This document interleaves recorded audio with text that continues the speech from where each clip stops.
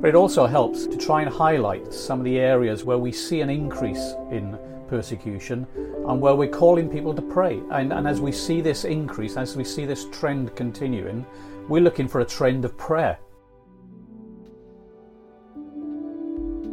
Across the world today, millions of Christians are persecuted. They face oppression, imprisonment, displacement, and even death, simply because of their faith in Jesus Christ. These courageous believers are our brothers and sisters. We are in this together with them, and we need to hear their voice. Join host Kenneth as we discover their stories today on Release International's Voice podcast.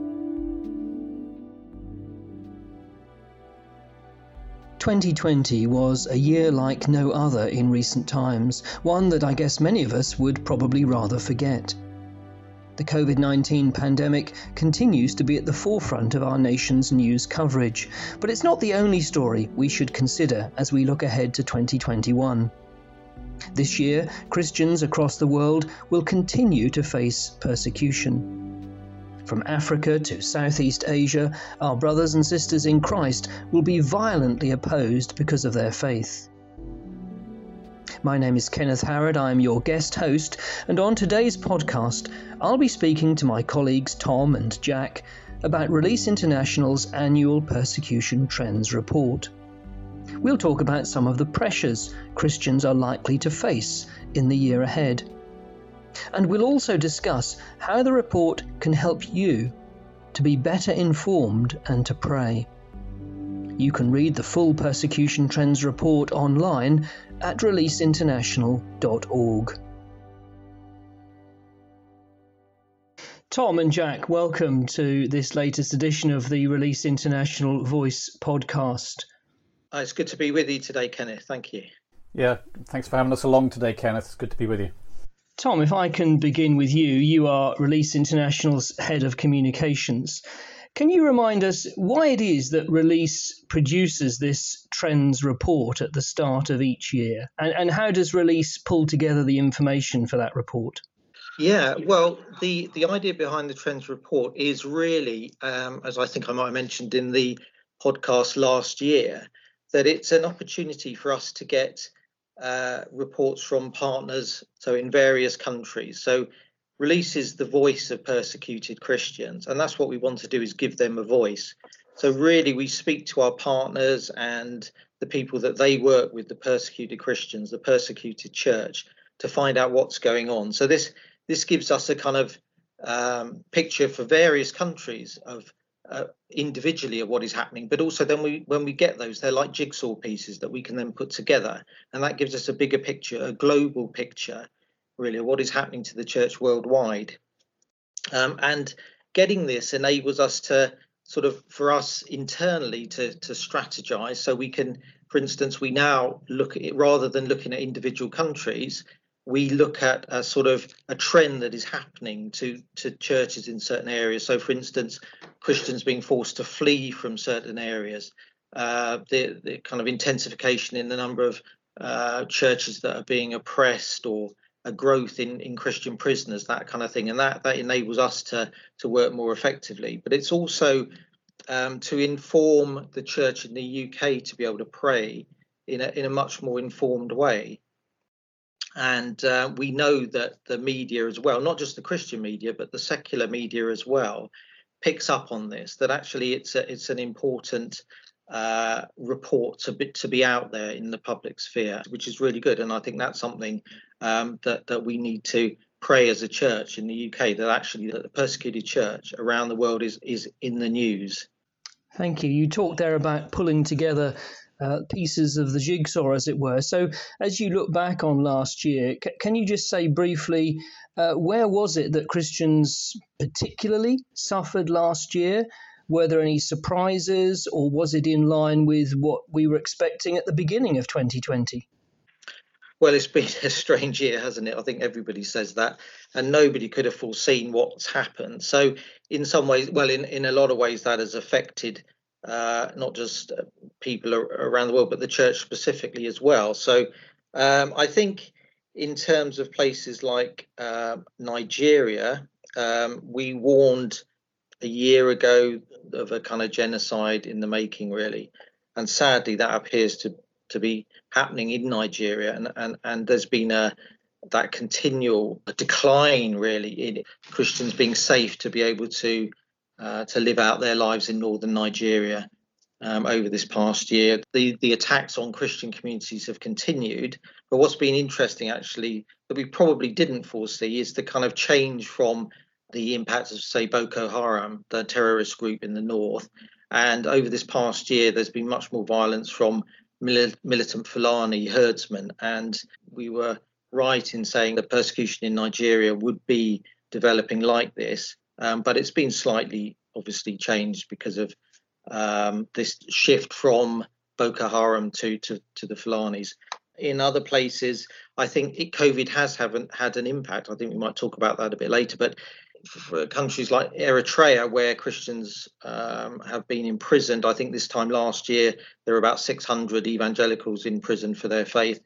That's now gone down to 300, we estimate, our partners think. So that's an improvement, but there's been no change in the government ideology. So we don't know actually whether this is just a response to getting Christians out of prison because of the COVID situation, or whether actually there is a change in a kind of approach to imprisoning believers. Yeah, so in some ways, I suppose that has been a positive impact of COVID, and in other places as well. I think the fact that the countries have been under kind of lockdown has actually helped the underground church in places like North Korea and Iran, who have been able to communicate and fellowship online in a safer environment, really, because the authorities haven't been keeping an eye on them because they've been so caught up with COVID.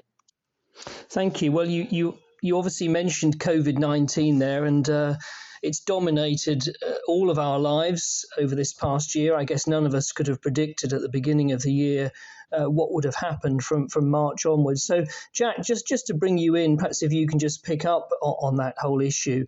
How has COVID-19 impacted the whole issue of the persecution of Christians? For example, can we say that in any places it has caused or has contributed to persecution increasing or decreasing? And how has Release International responded? There is no doubt, isn't it, that 2020 for all of us is going to be looked back on as the year of COVID, and it certainly had that significant impact on Christians across the world, as you suggest there. And although it's filled our news headlines, I guess, this year and brought much of our life to a halt, what is true to say is that in many countries it did nothing to slow down the persecution of Christians. And 2020 certainly saw an increase or an add-in to the pressures that Christians already experience across the world. So for many it highlighted the fact that socially they are already at the bottom of the pile because of their Christian faith. So in countries like Pakistan, where many Christians have access only to the worst sort of employment, often day labour, COVID either took away their opportunities to earn anything and put food on the table, or made it even more dangerous for them to go out and do this. And through my own contacts in Egypt, I've heard many similar stories this year of people, Christians in rural areas, losing access to their work. And unlike many of us, of course, they don't enjoy access to robust social services or economic support. And they've never been in a position in their lives, because of their social status as Christians, to set aside something for a rainy day, for a year such as 2020. And so for many, it's been an increased struggle to simply put food on the tables for their families. And I wrote in the middle of the year in our magazine about one family who's been helped by Release Partners in Egypt, where the mother talked about their fear of catching COVID and the risks that would bring to their family. But she said her fear of the family starving to death, her children starving to death, was greater. And so she continued to go out and try and find day work. And thankfully, through the generous response to the appeal that we made earlier this year, our partners have been able to help that particular family and many others in those sort of circumstances. I guess you touched on this a little bit, and there have been some encouragements, it must be said. And one encouraging note, but one which I find personally challenging, has come from our partner working with North Korean believers, who's told us that while COVID-19, which is a very real issue for them, For North Korean believers, it's just another challenge or obstacle which has come their way, which they overcome, they say, through the sufficiency of Christ. And as they regard it with this mindset, they've even seen some new opportunities come in their way, which Tom has already alluded to distribute Christian materials, opportunities which weren't there before this sort of lockdown scenario we're talking about. And so for North Korean believers, they've been unable to meet in church building for 4 generations now. So this situation isn't new for them, of being in this sort of lockdown. And I guess in summary, in many cases, the situation has been made even worse for Christians, again, because of their social status, because access to healthcare can be prioritised in favour of those of the majority faith. For a number of reasons, COVID has just increased the pressure on many Christians across the world this year. On today's podcast, I am talking to release workers Tom and Jack. Keep listening as we focus in on 3 specific countries. You can read the full Persecution Trends report in the current issue of our Voice magazine. For details on how to subscribe for free, go to releaseinternational.org/podcast. Well, let's drill down a little bit into this Persecution Trends report. For those that haven't seen it yet, we divide the world into 6 areas. There's Africa, including Nigeria, which Tom has already mentioned, Eastern Asia, which would include China and North Korea, South Asia, which would include the countries of Pakistan and India, Southeast Asia, Central Asia, and the Middle East. Now, obviously, we can't cover all of those areas and indeed all of those countries in this conversation. So let me just zoom in and ask you about a few specific places so that we can get a better picture of what it might look like for some of our Christian brothers and sisters this year. So, Tom, if I can come back to you, one place where persecution seems to be on the rise is India. Can you give us a little bit of the context of that, the background? What's behind it? What does persecution look like in India? And how do we think things might develop in 2021? India is an interesting place because actually over the last few years since the election of Narendra Modi, we've seen a kind of change in the culture. And what's happened is within India, there is something called Hindutva, which is basically a Hindu ideology that says that to be Indian is to be Hindu. So that has grown and obviously been strengthened by the success of the BJP, which is a nationalist party over the years. And so what we're seeing is an erosion of protection for Christians and for other non-Hindus within India, and that has been growing. And I think what we've seen is an increase in the severity of the violence, really. I think over this past year there have been a number of mob attacks on Christians in villages, often by their neighbours, so they know these people.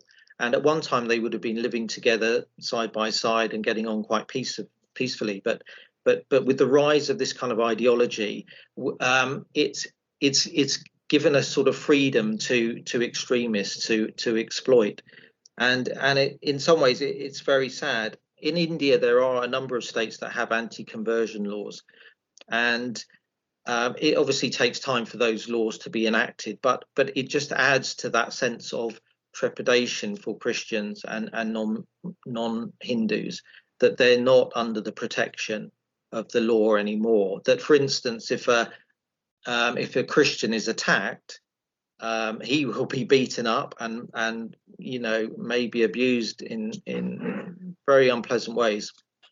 But then he'll be taken to the police station, and he's the one who's charged with forced conversion.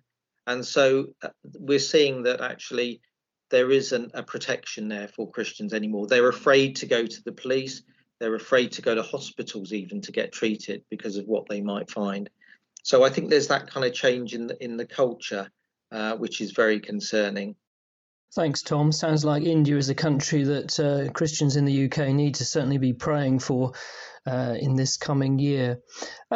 Jack, just to turn to you then, I know you have a particular interest in Egypt. And in fact, you've written an article on Egypt in the current edition of Release's quarterly magazine, Voice. So can you give us a little bit of background on that country? Perhaps tell us why and indeed how Christians are persecuted there. And again, how are things likely to look for the Christian community in 2021?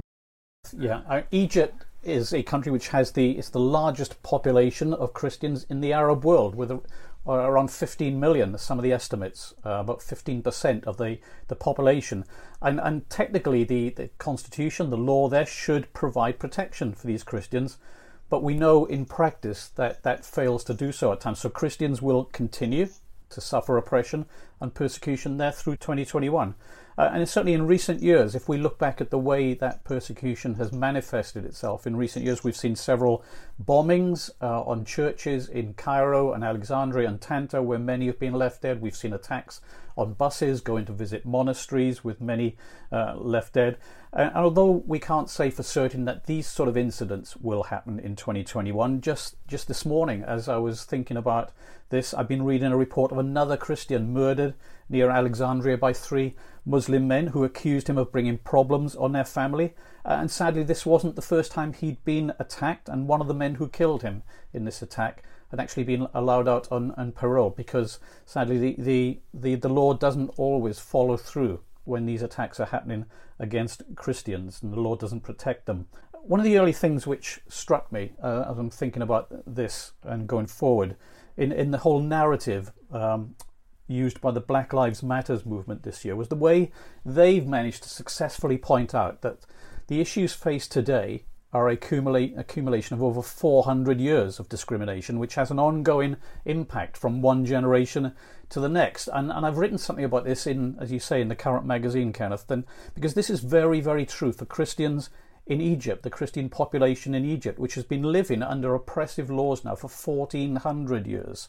And the impact of laws made even that long ago still have a huge impact on the lives of Christians today. So laws set up 1400 years ago, which restricted the opportunity for Christians to share their faith with those of the majority faith, the Islamic faith, they go back to a pact from that long ago, and they still have an impact in 2021.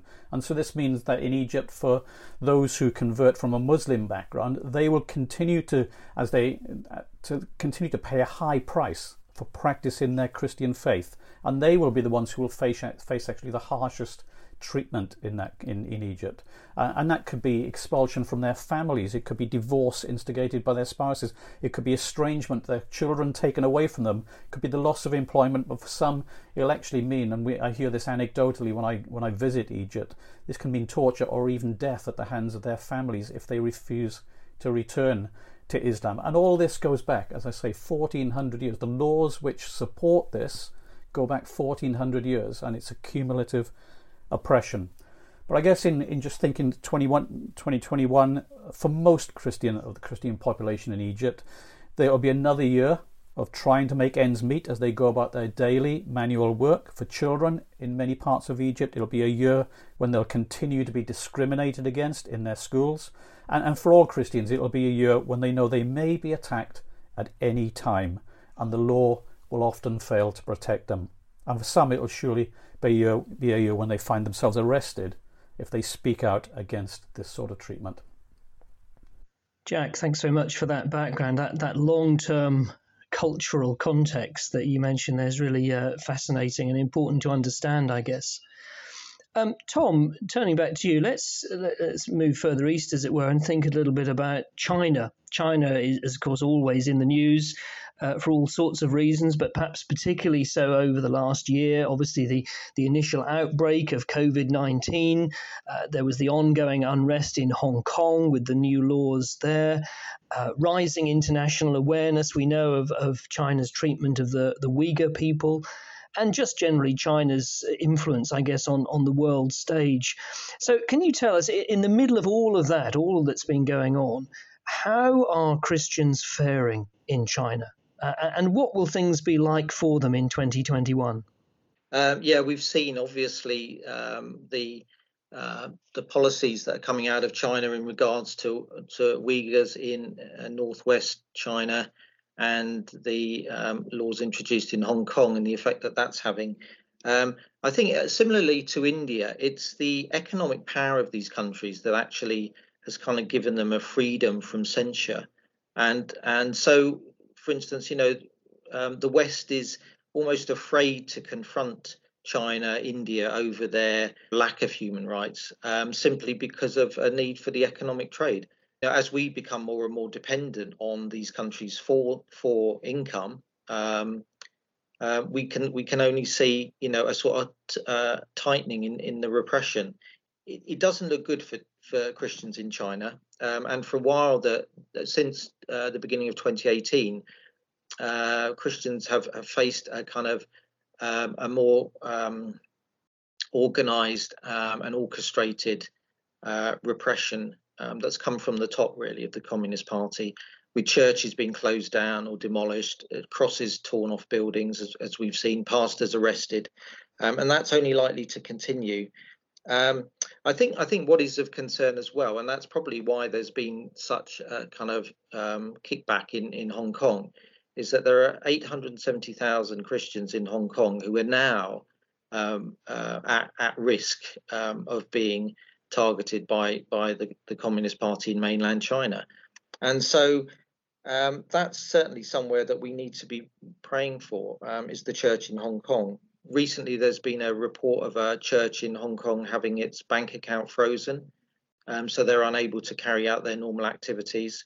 And this is on top of the threat of being persecuted and prosecuted for other activities. So within China itself, it looks like the church will be continually oppressed, which actually they've already experienced in the past in the Cultural Revolution, and we see the gospel spreading there. So our partner Bob Fu has, says that the church is growing and growing, and actually we should celebrate that. So it's kind of through the persecution, but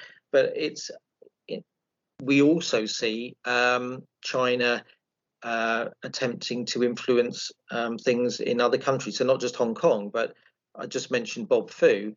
He's been the target of an attack in the US, and to try and discredit his activities.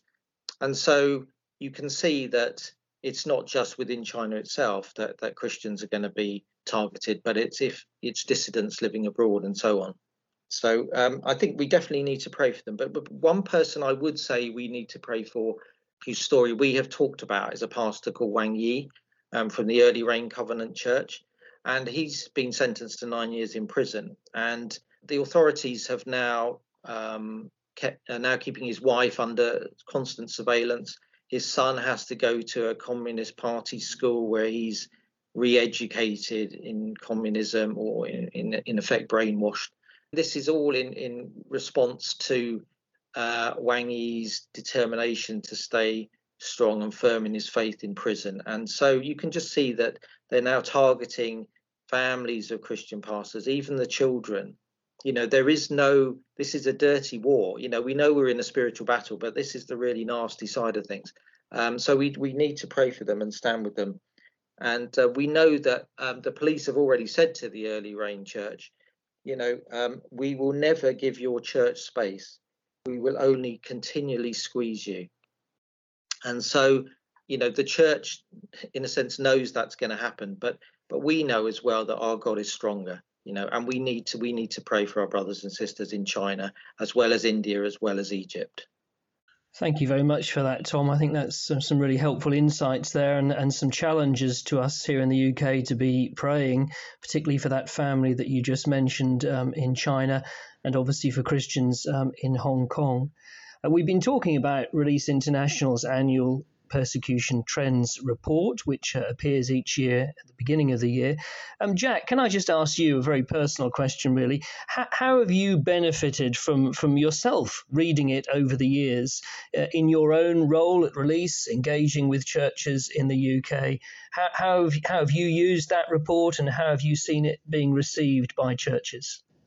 Personally, at the end of every year, I think we all find a time, we try and find some space to reflect on the year that's gone and look to the year that's ahead of us. And so for me, the report is very helpful in just starting to set out some of the themes I may be thinking about and places I'm going to be praying about over the next 12 months.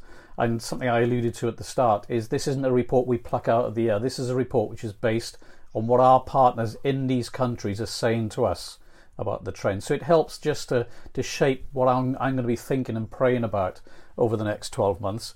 But it also helps, as you suggest, in my role in communicating this to churches, to try and highlight some of the areas where we see an increase in persecution and where we're calling people to pray. And as we see this increase, as we see this trend continuing, we're looking for a trend of prayer to go alongside it. We're looking to call people to redouble their commitment to pray for these countries where we're talking about the persecution increasing. And so it's extremely helpful on a number of levels. Well, Tom, Jack, thank you both very much for giving time to speak to our Voice podcast today. The Persecution Trends Report certainly is an excellent resource. I would encourage listeners to read the full version in our Voice magazine. You can find details about how to subscribe at releaseinternational.org/podcast.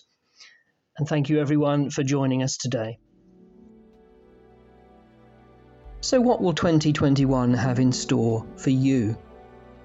For many of our Christian brothers and sisters around the world, it will inevitably include rejection and hatred because of their faith in the Lord Jesus Christ.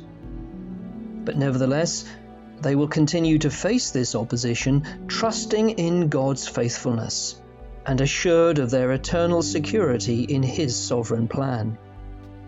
Let's make sure that as Christians in the UK, we do all that we can to stand with them in the year ahead. Thank you so much for listening to this Voice podcast.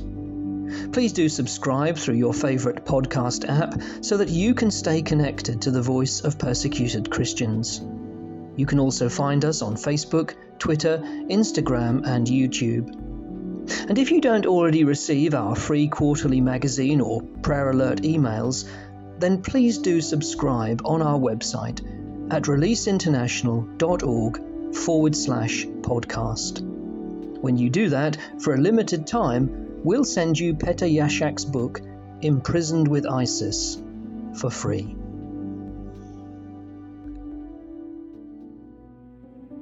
Remember those who are in prison as if you were in there together with them, and those who are mistreated as if you yourselves were suffering. Do not abandon them.